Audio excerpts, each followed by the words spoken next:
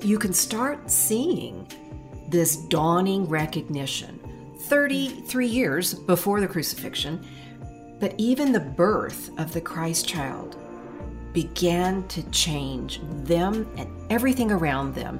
And I think that's the big idea I want us to hold in this conversation, is that when Christmas becomes Christmas, when it becomes more than what's been handed down in our traditions, or more than what we see in the department stores, or more than what we see sung about on the Christmas special on TV, it does change everything. It changed everything 2,000 years ago, and it changes everything now. It changed everything in the original characters' stories, and it changes everything in our stories.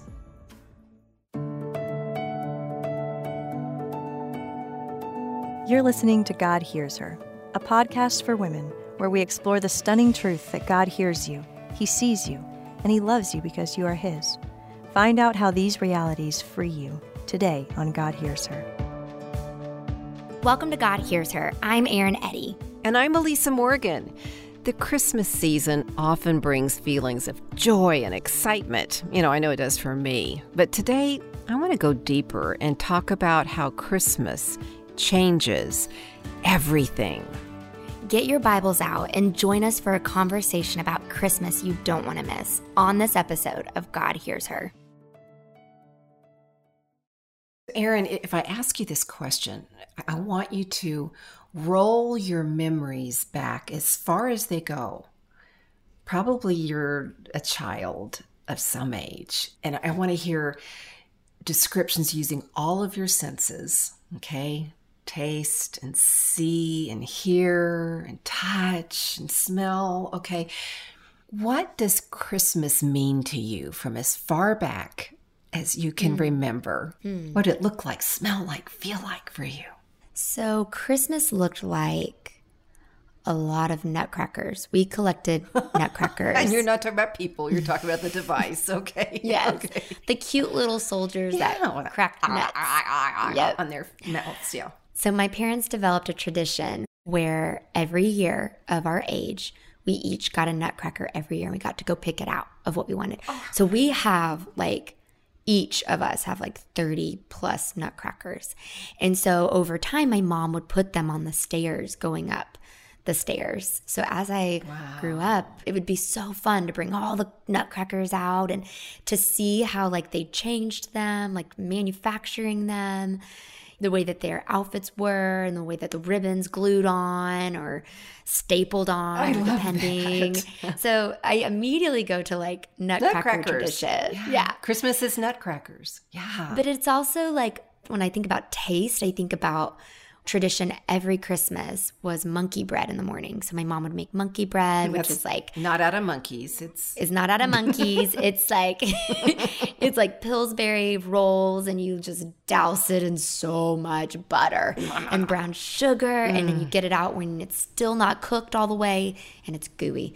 So I grew up with that. But then we had traditions. I go to breakfast a lot. We did waffles and pajamas on Christmas Eve, and I think about all the different types of Christmas movies, the old stop motion Christmas movies. I mean, I grew up with all of those. What stop Rudolph. motion? What's that? Oh, Rudolph the Red-Nosed Reindeer, where it was tick, tick, tick, little clay figures that were bonk, bonk, bonk, bonk, bonk, stop motion. Gotcha. That's awesome.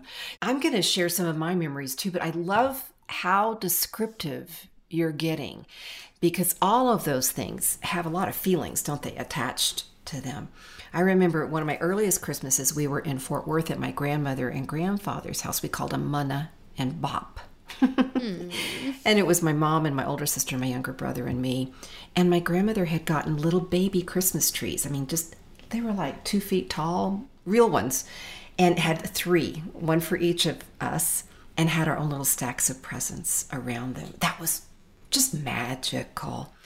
And then we, as a family growing up a little bit after that, my parents were divorced. We had a single mom family, and we would open presents from external family or, remote family on Christmas Eve. And then we'd have Santa Claus on Christmas morning. And I could barely sleep on Christmas Eve because it's like the sugar plums were dancing in my tummy. I just could hardly wait until Christmas became Christmas and we could go in. And one year, my mom, we didn't have a bunch of money, but she was real creative. And she took the paintings off of the wall in our family room and she hung on the nails 3 nightgowns for my sister and I each. And it was kind of like a department store window. And it probably didn't cost her that much, but it made Christmas just super special because it was creative. So those are some of the things that come to me. Andy Williams' Christmas album, and yes, Rudolph the Red-Nosed Reindeer. And, you know, we would have steak on Christmas Eve and turkey on Christmas Day. And it just all that stuff, that's what was Christmas, right? Well, all of this is, you know, stirring up, I hope, memories in every single one who's listening. I mean, there are bad memories with Christmas too, for heaven's sakes. You know, I can remember the one when my mom was sick with cancer, and, you know, I can remember all kinds of bad ones too. But the magic of Christmas is what first made Christmas to me. And what I want to think about is I've realized in the last layers of my life that Christmas actually became the real Christmas when Easter became Easter to me. When I started understanding that God loved me so much that he would actually have Jesus born as a baby and walk this planet as a man and then die on the cross and then rise again to give me life. When I started realizing that, everything changed. And for me, I was probably a process between like when I was maybe 8 and 9 and 10, 13, and then when I was 16. It was this dawning realization until this big kaboom. Wow, you mean God is really God? And I began to understand Jesus as my Savior. When did Christmas become more than carols and more than family and more than tinsel and more than Rudolph for you, Erin? It was when I started getting older that I started seeing sadness around Christmas time, if I'm honest. And my mom's mom passed away around Christmas time. And so every year it was really hard for my mom to celebrate Christmas. And so as a little girl, I saw like the sweet offerings that she would do, but I could tell now as I got older that it was really hard for her to do some of these things. So for me, like Christmas, it became more real to you when you understood Easter. When I started understanding the crucifixion, I then started understanding the birth of Jesus. Yeah. And I so align with what you're saying, because before that, Christmas was these little holiday, little fun things that you do. And then it was sadness in my mom's heart, you know, processing a grief every year. I mean, she used to wait last minute to put up Christmas decorations because it was hard and sad. And so for me personally, kind of being the observer of somebody else's Christmas, little girl growing up, to then my realization, it was me embracing the crucifixion first. I've thought a lot about the original characters in the Christmas story. They didn't even know what Christmas was. I mean, there wasn't Christmas. There was the birth of the Christ child. We call that Christmas, Christ Mass. You know, that's how the term has been coined. But as I've been thinking about this question of when does Christmas become Christmas? When did it become Christmas? When will it become Christmas? I've been reading back through the various stories in the Gospels and the original characters to whom those stories belong in the Gospels. And you can start seeing this dawning recognition 33 years before the crucifixion, but even the birth of the Christ child began to change them and everything around them. And I think that's the big idea I want us to hold in this conversation, is that when Christmas becomes Christmas, when it becomes more than what's been handed down in our traditions, or more than what we see in the department stores, or more than what we see sung about on the Christmas special on TV, it does change everything. It changed everything 2,000 years ago, and it changes everything now. It changed everything in the original characters' stories, and it changes everything in our stories. I think there's maybe 9 characters that I see. And you know what, Erin? I'm going to let you pick which ones we talk about for a few minutes. I'm very curious about Simeon. Okay. And Simeon's story is in Luke chapter 2, verses 22 down to 35. When the time came for the purification rites required by the law of Moses, Joseph and Mary took Jesus to Jerusalem to present him to the Lord. As it is written in the law of the Lord, every firstborn male is to be consecrated to the Lord and to offer a sacrifice in keeping with what is said in the law of the Lord, a pair of doves or 2 young pigeons. Okay, so this is just what's required by the law. Okay, now verse 25. Now there was a man in Jerusalem whose name was Simeon, and this man was righteous and devout, waiting for the consolation of Israel, and the Holy Spirit was upon him. Verse 26, it had been revealed to him by the Holy Spirit that he would not die before he had seen the Lord's Messiah. Moved by the Spirit, he went into the temple courts, and when the parents brought in the child Jesus to do for him what the custom of the law required, Simeon took him in his arms and praised God, saying, Lord, now you are letting your servant depart in peace according to your word. For my eyes have seen your salvation, that you have prepared in the presence of all peoples, a light for revelation to the Gentiles and for glory to your people Israel. Verse 33, the child's father and mother marveled at what was said about him. And then Simeon blessed them and said to Mary, his mother, this child is destined to cause the falling and rising of many in Israel and to be a sign that will be spoken against, so that the thoughts of many hearts will be revealed, and a sword will pierce your own soul too. Okay, we don't normally read this story at Christmas. It's kind of depressing. It's a little wah, wah, wah, a little scary. I love that it says, so that thoughts from many hearts may be revealed. Before we go into that, okay. Let's dig down a little bit. He's an old man, right? What else do we know about Simeon? Well, the Holy Spirit is upon him. What does that mean, the Holy Spirit, especially in that day? This is before Pentecost. This is before, the Spirit has actually come. But we see the Spirit speaking to people all through the Bible, right?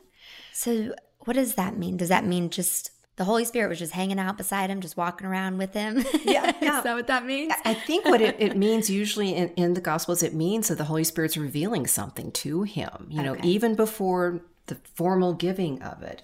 We also know he was righteous and devout. Yeah. That's kind of special. And then in verse 25, he was waiting. Waiting for what? Anybody else out there ever been waiting for anything? Goodness. Kind of, sort of, always. What was Simeon waiting for? Verse 25. Now there was a man in Jerusalem whose name was Simeon, and this man was righteous and devout, waiting for the consolation of Israel. Good. That's so weird. What is the consolation? What does that mean? What is the consolation of Israel? I had to look it up, but it means deliverance. Okay. And it's really, this is the story of the Bible. We tend to think in the Old Testament is one thing, the New Testament's another thing, but the whole story of the Bible is about God's love for humankind, our struggles to believe it, our choosing to do things on our own rather than believe it, and God creating a deliverance for us in spite of ourselves. So we know now, we're interpreting Christmas through the eyes of Easter. We know that the death of the Messiah is really what's going to provide deliverance for us. Simeon probably didn't understand all of that then, although there was a lot of Old Testament prophecy that would point toward that. But the Holy Spirit is on him in such a way to give him a kind of an understanding, a revelation, if you will, that he's not going to die until he sees what God's going to do to deliver Israel. Okay. So he's moved by the Spirit to go to the temple's courts. And I think that's fascinating. This is one of those, we struggle with waiting because we think, where's God gone when I'm waiting? Simeon's old. Yeah.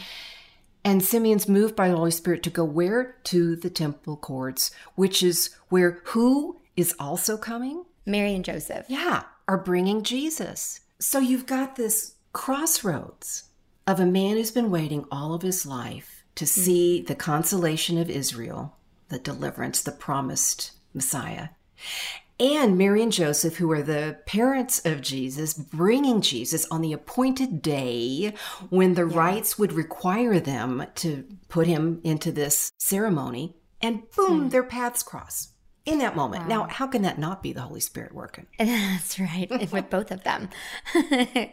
And so then Simeon sees him and says, oh my gosh, this child is destined. This is the one. And his words are scary to us because this is in verse 34.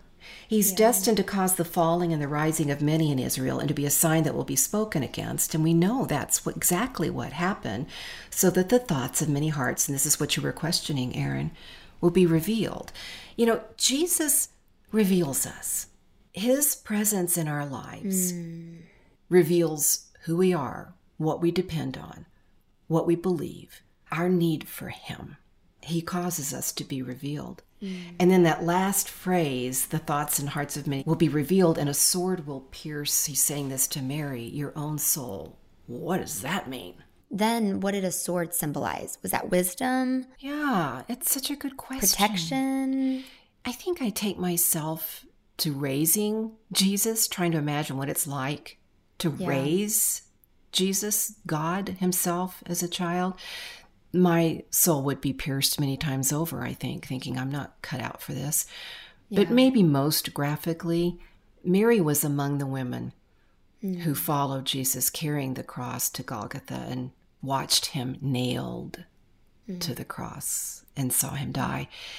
And what ultimate torture would that be to see your son? Christmas changes everything when it becomes Christmas. And for Simeon, seeing God fulfill his promise, he'd been given this promise and he waited all his life for that to be fulfilled. He was listening and walking with God in just the right place at just the right time, in just the right moment, attending to the Holy Spirit, so that when Mary and Joseph and Jesus were at the temple and he was at the temple, he then received that promise that God had given to him and he spoke over him. So Christmas changed Simeon. It changed him from trusting and waiting into really being a fulfilled believer who received the evidence of it. If Simeon was changed by Christmas and his waiting, then what might God be having me wait for today? And how can my wait and Christmas in my wait, Jesus coming, change me? Are you waiting for anything right now, Aaron, my love? Yes, and I pray to the Holy Spirit who is upon me. I've never thought of the Christmas story, and I've never thought it through the lens of Simeon and being a man that has seen a lot in his life and is still waiting for a promise to be fulfilled after seeing everything and being in that wait. And having the discernment, too, of acknowledging, you know, like, for him to say, behold, this child is appointed. I mean, that had to have been such a beautiful, emotional moment for him. And I would imagine when we are in these seasons of waiting and then an answer has been given that we have just been desperately desiring, I can resonate with the emotions. I know, right? Whether you're waiting for a relationship to come to fruition, or maybe to become a parent, or for a specific job, a turn in your career, or for someone that you adore to come to know the God that you adore. These things that we're waiting for to be like Simeon, changed by Christmas in the way that we move from being a trusting waiter to a fulfilled follower.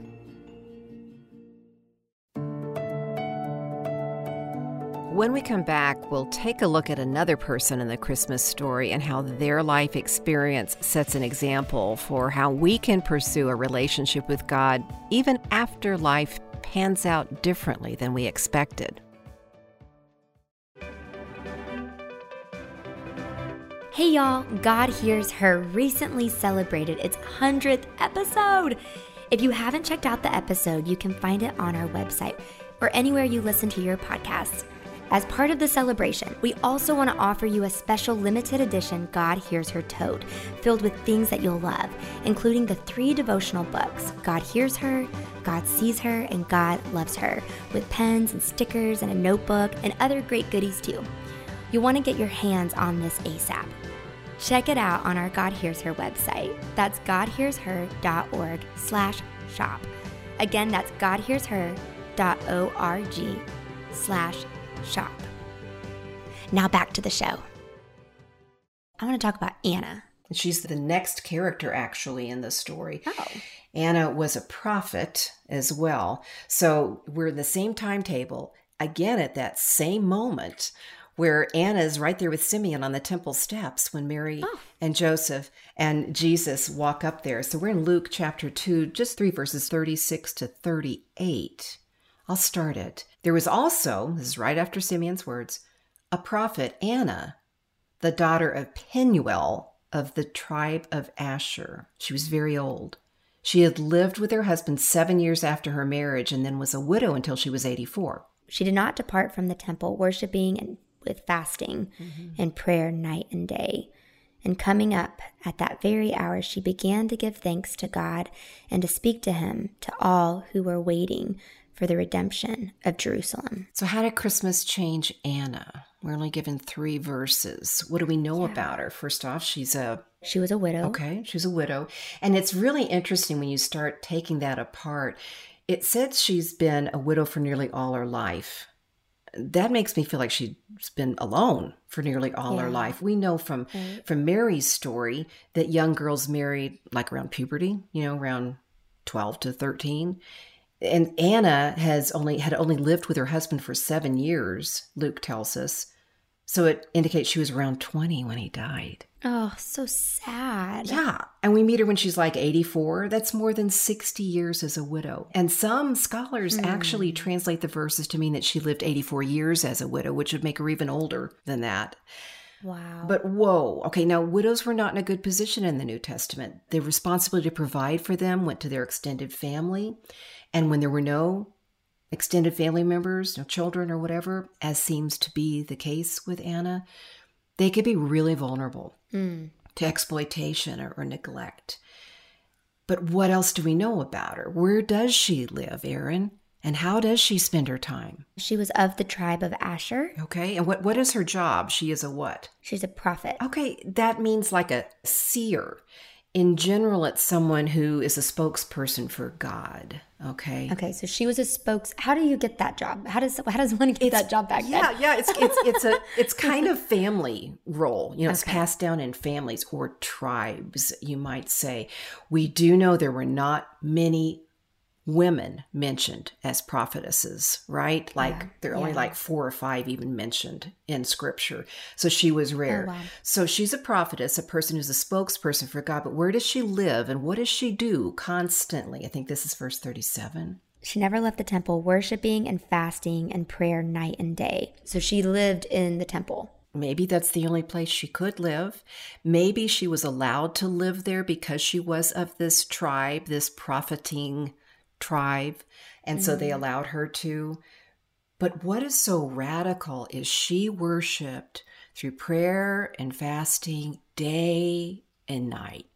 You've got this 24/7 day and night, her whole life, 84 years, whatever, given over to God. What I also imagine in her story is that being in the temple, worshiping, fasting, and praying, that is so fulfilling to the spaces of loneliness and neglect, of how you fight against those emotions. So good, Erin, because you've lived several years of your life as a single woman, and we've had many conversations about how God husbands you, how he fathers you, how he brothers you, how he parents you, how he provides for you.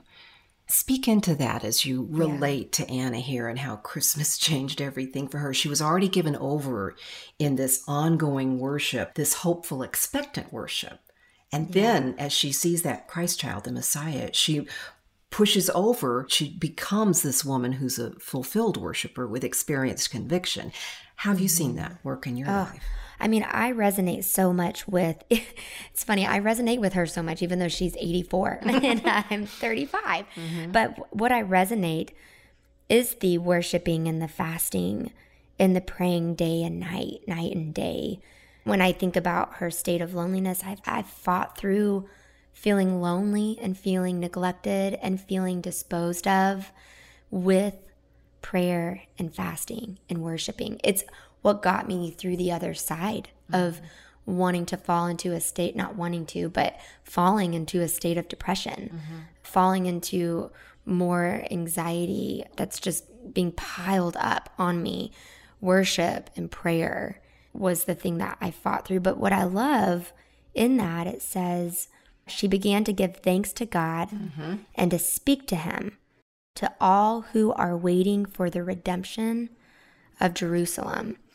And still I resonate with is speaking to him in anticipation for redemption. How many of us that are listening have just prayed and fasted and worshiped, and probably she lamented, lamented the days in which she hadn't seen redemption come yet. That is so good. Once she experiences, I mean, here's the thing. One of my Discover the Word co-host, Bill, put it this way. He said, what if she had taken a day off?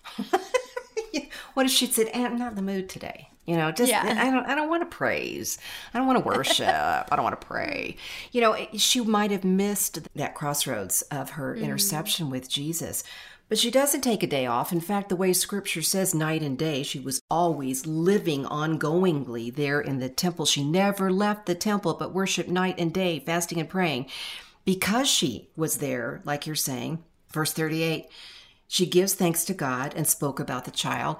It's like a yes. And she turns from a posture of her personally praying and prophesying and worshiping to sharing the news with who? With all who were looking forward. She becomes an evangelist again. We see that over and over with people. When Christmas changes you, when you understand what Christmas is, when you recognize Jesus as the Christ child, it changes you and you share with others. So whether it's Simeon moving from this trusting, waiting posture to this fulfilled follower, or Anna moving from this daily worshiper to one who has an experienced first-person conviction of God, Christmas changes us. I'm just bowled over by these real people, every single one of them. Mary moves from being an unwed mother into the woman who will give birth to God. And Joseph moves from this grief-stricken, betrothed, doubting, terrified, engaged man into the stepfather. I can't imagine in that space what Joseph was experiencing and feeling like as a stepfather. How would he understand what his role is? I think about parents that are listening that may be a step-parent, stepmom, that's trying to understand their role in their space. And so I think, currently, but then I think back then, what did that look like? What did that look like for him? Yeah, and Scripture is so beautiful in Matthew and Luke where his story is told. He's shocked that she's pregnant. The Holy Spirit tells him. He makes a plan to be obedient and divorce her quietly because that would mean he didn't disgrace her, because even being betrothed is the same as being married in that day. And then the Holy Spirit says, no, you don't need to do that. This is of God. And Joseph then chooses to stay with Mary, chooses to believe God and the Holy Spirit, yields to God's understanding of what his life is going to look like, which replaces his understanding and expectation of what his life is going to look like. Hello, anybody ever been there? And he doesn't have sexual relations with Mary until after Jesus is born. And he obediently names this son Jesus, as he's been told to, and he then parents him. Whoa. I mean, Christmas changed Joseph radically. And again, we can go through all of these characters. And I think one of the penultimate characters is Herod, who refused the change of Christmas. Yeah. And we all have that as an option. Christmas changes us. And so as we enter the Christmas season each and every year, I like to look at these 9 characters and think, especially this year, what's the change point in my life? Is it like Mary to accept God's invitation to become a part of his work? Is it like Joseph to yield in obedience to God's way, which is going to be better than mine, but I can't see it? Is it like Zechariah to believe that what God has said is true? Or like Elizabeth to rejoice that he's going to make me pregnant even as an old lady, or like the shepherds to share the good news, or like Simeon and waiting, or Anna and worshiping, or like the Magi to seek after? Or is it, unlike Herod, to learn from mistakes and yield to God's way? I don't know what it is for each of us, but I'll tell you what, I want to open up my heart and receive the real gift of Christmas, because when I do, Christmas changes everything.